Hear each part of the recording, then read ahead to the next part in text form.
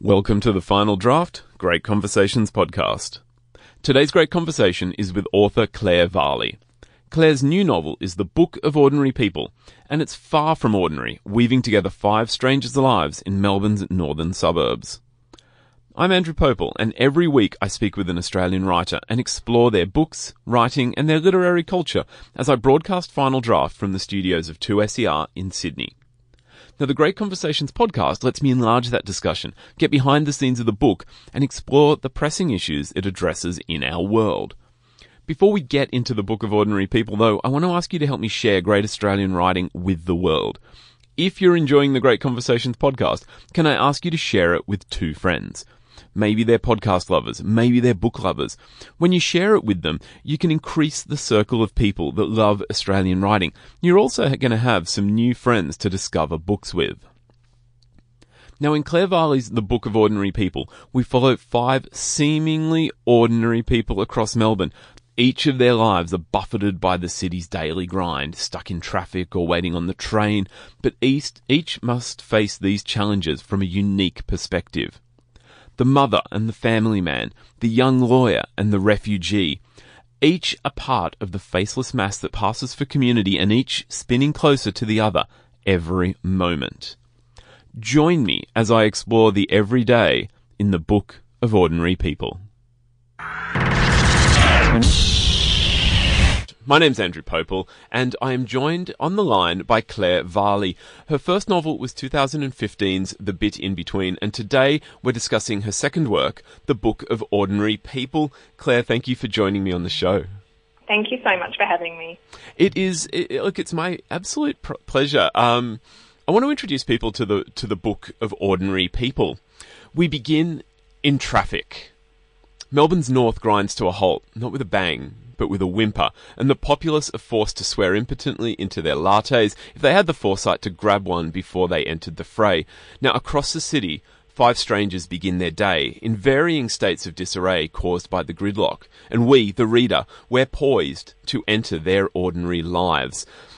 Now, I found it absolutely extraordinary, your weaving together of these stories. Tapestry may well be a well-worn analogy for intersecting narrative lives, but I'm going to use it. I'm going to use it to give a small spoiler warning, not for sort of some grand reveal of a murder, but for the small pleasures of the novel that we're going to inevitably discuss. We talked about off air, just the fact that of discussing the interweaving of these lives kind of tells you a little bit more about the Book of Ordinary People than even I knew when I opened the cover. Absolutely. And, I think tapestry is, so one of those, I guess, overused words in the literary world, but I think it's such a good word to use, and it was something that I thought about a lot. I wanted to create this book where we had these 5 very different people who were doing very different things with their lives, but who were in the one geographical area. And I wanted to look at how their lives interconnected, whether it was in brief moments, in more complex moments, and to really work out how we can have these spaces where all these very different people exist, but they use the same spaces in different ways, or the same event has very different repercussions on each of their lives. So I really wanted to explore that idea of how we could pull together these 5 seemingly very different people into this one world. Yeah, let's think for a little minute about this idea of community. It's not always so easy in cities like Melbourne or Sydney, where we both are. I think we've all had the experience of running into a friend or an acquaintance in this oblique location and wondering, what are the odds? In the Book of Ordinary People, we watch sort of almost the opposite happen as seeming strangers circle each other's lives. I was often tantalised at the prospect of them meeting in your narrative. Were you hoping to explore the way communities work or perhaps don't work within a city? Absolutely. And I think, one of the things that has always really fascinated me, in my day job, I work in the community sector, and a lot of that work is around, meeting very different people from all walks of life, and getting to know what's going on for them. And I think what that has sort of really done for me is to show how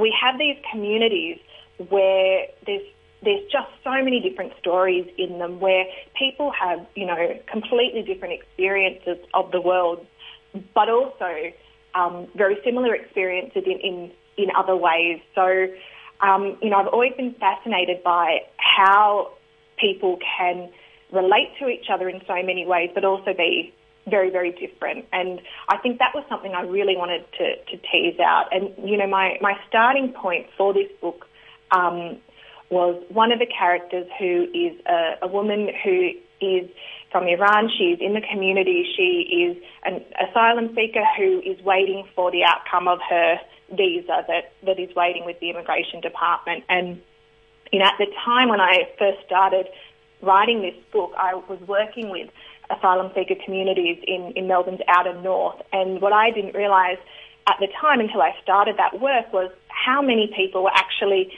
living in our communities, were on bridging visas, had been waiting for a number of years for the outcomes of their visas due to a whole lot of different government policy, yet were very much a part of our community, were using the same spaces, their children were going to our schools. They were part of our community, but we just didn't notice them. And, 30,000 people, a significant number of people. So that was my starting point to really start to look at what else is going on in our community. Who are all the different people that make up our communities that we might not think about or we might not have any experience of because we don't consciously come up against them in our day-to-day life. So that was really what I wanted to look at.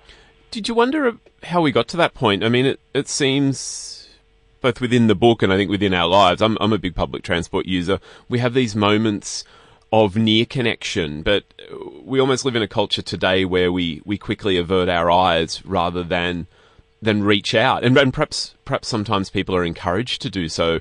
We're all sort of brought up from a certain age with this idea of stranger danger. Where did we get to the point where we really can live within a community but sometimes be so out of touch with it?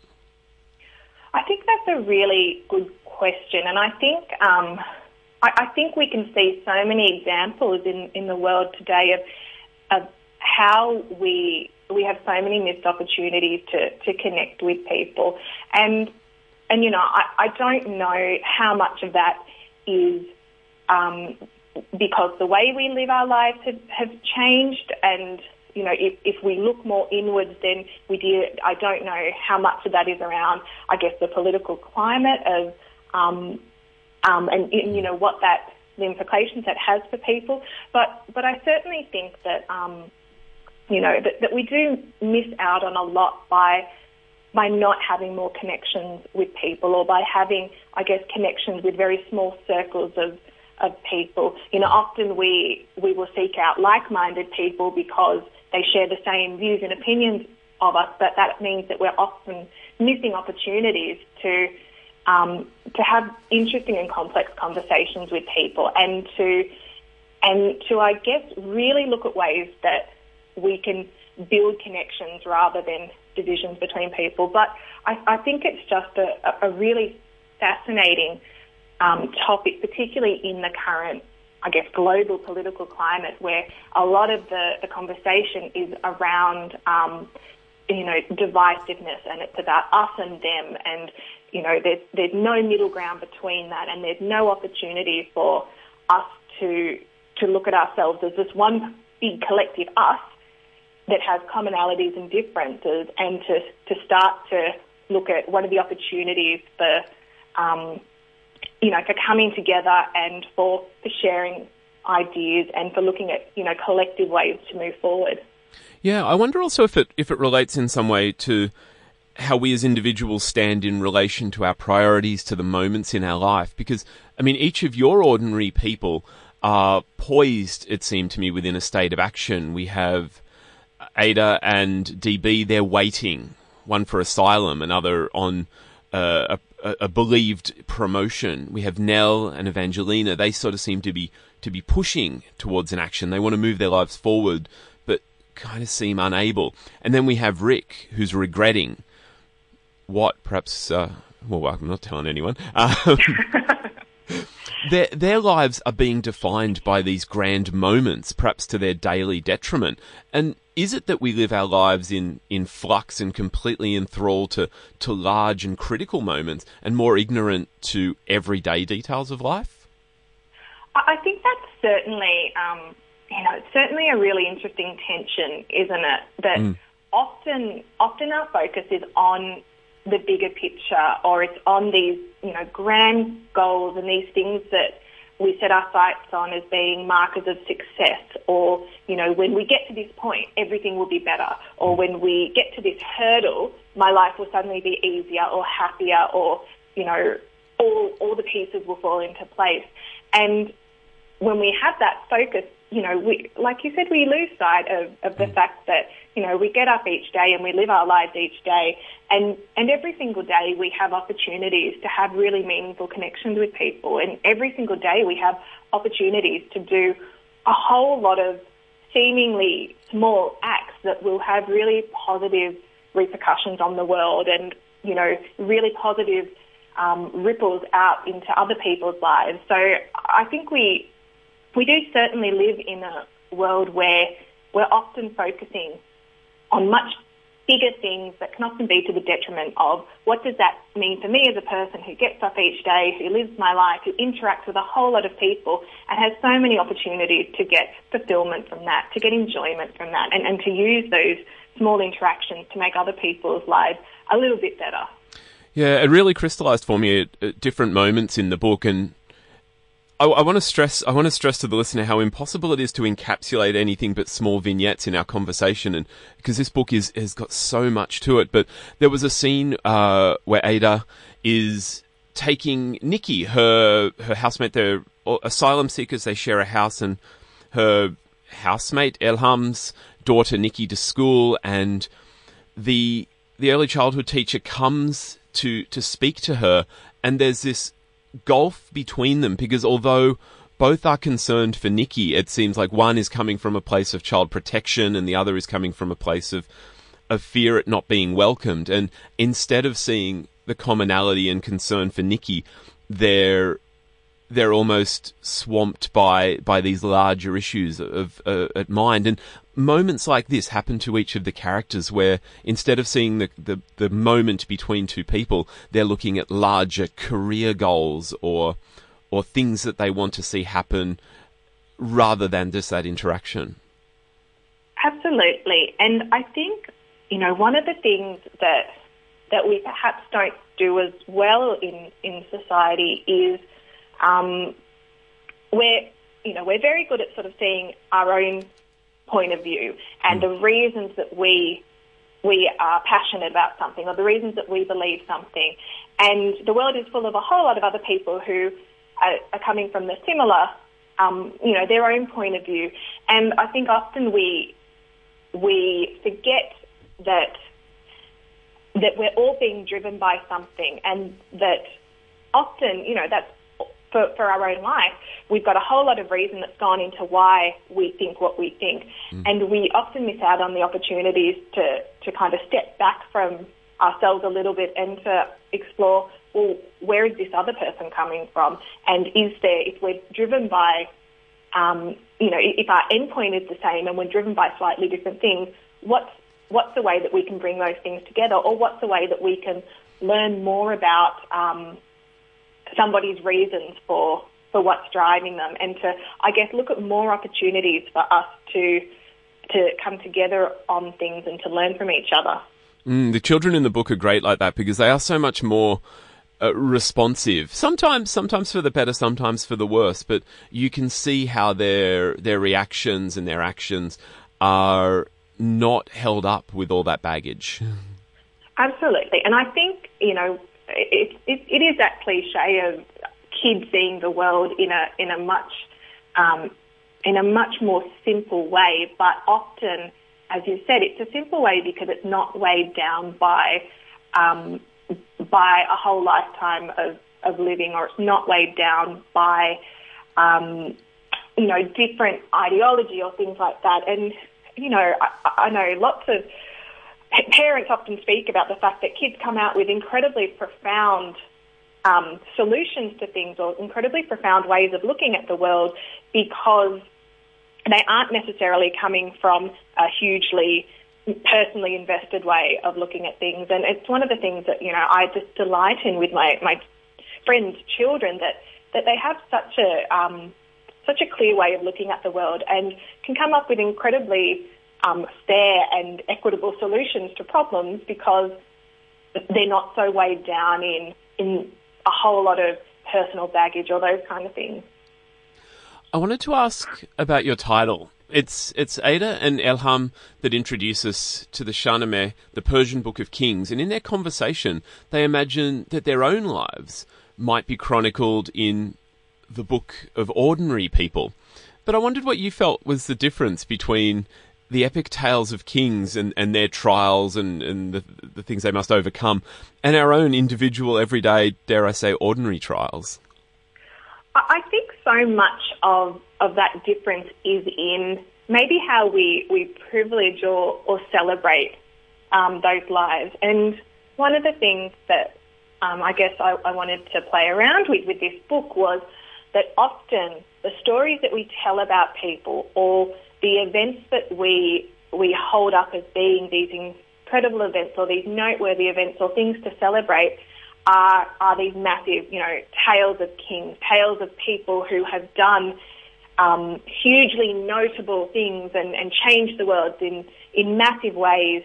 And that's often to the detriment of people who get up and live their lives each day and do what we might consider ordinary things, but are really meaningful, important things that build the world, and that often we forget about those people. We don't celebrate those people. And, I think we've got a huge history of only telling some of the stories and only celebrating some of the achievements of what's happened to the world,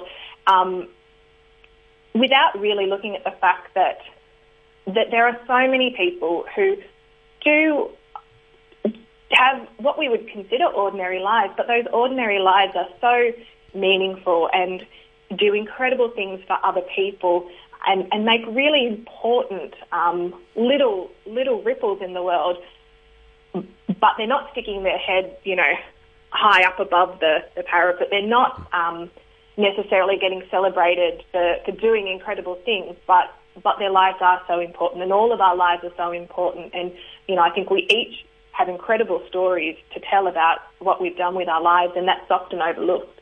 I love the glorious irony that you celebrate that with through the character of DB, and I'm just going to refer to the birthday party scene, but DB amongst all of your five is probably the one who is sort of most the man who would be king, is how he imagines himself, and he, in trying to be grand, in trying to be epic, he has epic fails. That birthday party scene, I was in tears. I hope I was meant to be laughing at that.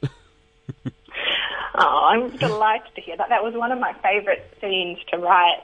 I think everybody has a little bit of DB in them, and we often have this idea about what success looks like and what is going to impress other people, and the boxes that we need to tick in order to say that, we have lived our best life, we've achieved all that we can achieve.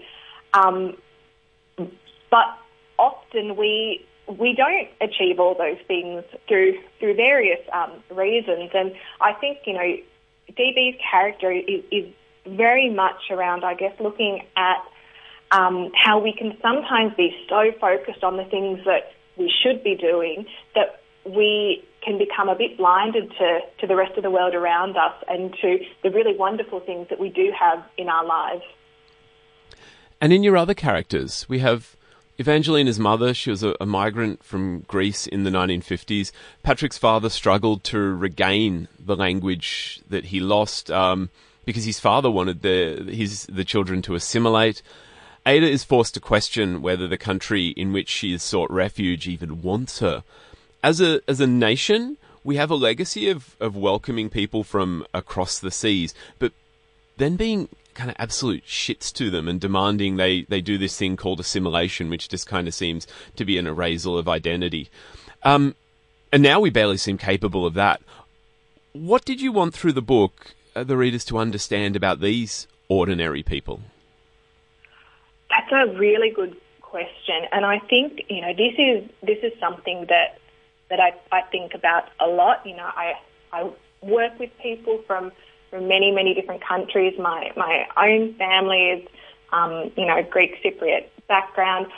I think that Australia is in such a unique position in terms of who is Australian, who contributes to our culture and identity, and it is so diverse, yet we have not really worked out a way of acknowledging that and of celebrating that. And, we often talk about the fact that we've got this history of constant migration and that all of that history influences who we are today and our values, yet we really easily forget that.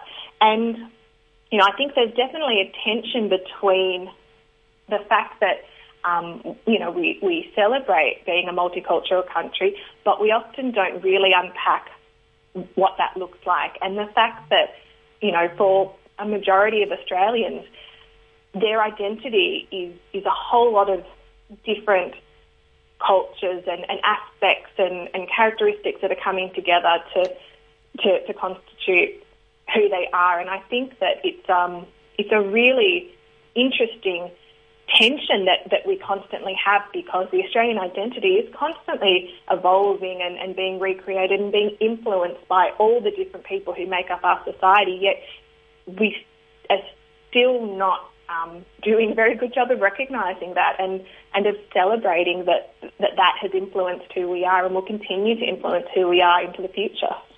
You put a really interesting line into the mouth of Nell's mother. They're having a conversation. Nell is incredibly proud of a scheme that she has got the law firm where she works to take on. And Nell's talking about representing clients, and her mum, a staunch academic and feminist, talks to her about how representation is inherently problematic and that people should be able to tell their own stories. Is that maybe the heart of it? That we need to be more open to listening to individual stories and stop presuming a knowledge that isn't ours? I think it's absolutely a component of it. And, while I completely, see the irony of the book being about people telling their own stories that I've written, I think it is a really important conversation, and it's a really vital conversation that we're certainly having in the literary field at the moment, but is important beyond that, because I think what we can see is so many different examples of narratives that we're telling about people, about different cultures, about different religions, about a whole lot of different people. And the problem with that is we're actually not creating a space where people are able to tell their own story and to recognise that, within any one group, there'll be, so many different stories, because we are all complex and different people. And I think we're certainly living in a time where there is a lot more opportunity for more voices to tell stories, and that's something that we should absolutely celebrate. But I think we need to keep promoting that and keep looking at more opportunities for people to be able to tell their stories, to represent themselves, and to also acknowledge that it's not just a case of having one person tell their story and that being the story for everybody. It's an opportunity for many, many different people from many different backgrounds to be able to tell different stories and to be able to all contribute to the collective stories of Australia. I am speaking with Claire Varley about her novel, The Book of Ordinary People. And Claire, look, I hope I haven't paid short shrift to the beautiful small moments that you create in The Book of Ordinary People. I've actually got a note for myself here that you could do worse than learn a little bit about friendship from The Book of Ordinary People, because I found myself liking and loathing and coming to terms with each of the characters at diverging points of the novel. I'm not going to ask if you had a favourite I'm just going to thank you so much for taking the time to chat to me about this wonderful book. Oh, thank you so much. It's been really lovely talking to you. That's it for this great conversation with Claire Varley. Claire's new novel, The Book of Ordinary People, is out now through Pan Macmillan. Great Conversations is recorded on Gadigal land of the Eora Nation at 2SER's Broadway Studios in Sydney, Australia. The show is produced and presented by Andrew Popel. If you're enjoying Great Conversations from Final Draft, why not subscribe in iTunes or wherever you're listening to this podcast, and you'll receive a new episode delivered straight to your phone every week. Now, don't forget, share this podcast with 2 book-loving friends, and if you're enjoying the show, please rate us to help others discover the world of Australian literature. It just means more people to talk books with, and that's only ever a good thing. To keep up with the latest books, writing, and literary culture, why not follow us on Twitter, Instagram, even Facebook? Just look for @FinalDraft2SER. My name is Andrew Popel, and I will be back next week with more great conversations from Final Draft, so I'll see you then.